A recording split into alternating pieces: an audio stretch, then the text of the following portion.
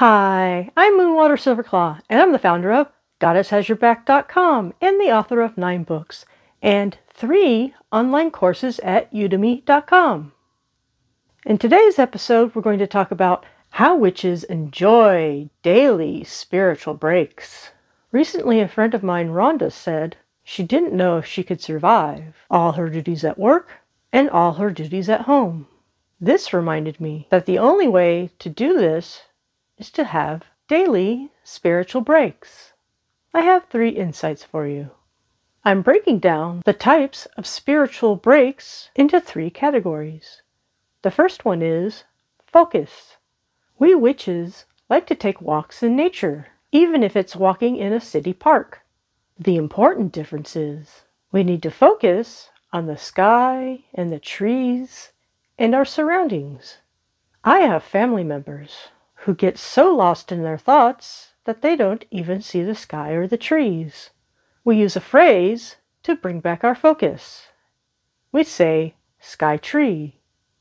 My sweetheart recently thanked me for saying that because he was so lost in thought he could go through the whole walk and not see the sky or the trees.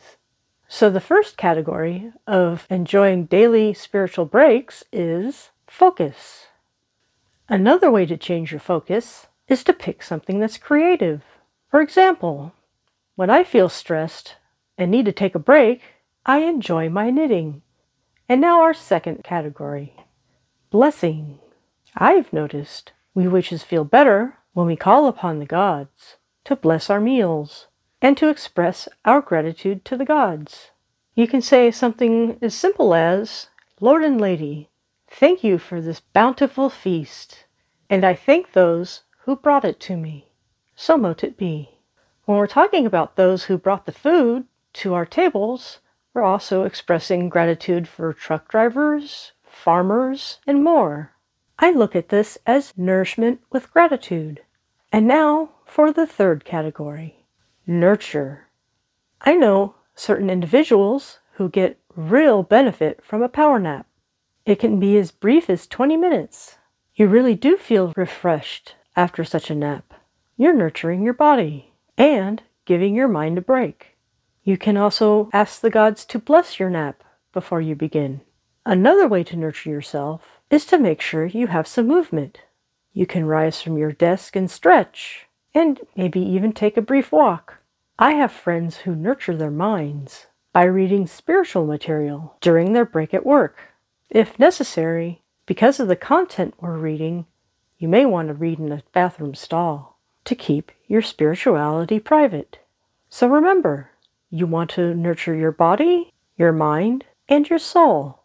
For those of us who have a home office, you may want to try a meditation session during the day. That's truly a spiritual break. And now I will summarize.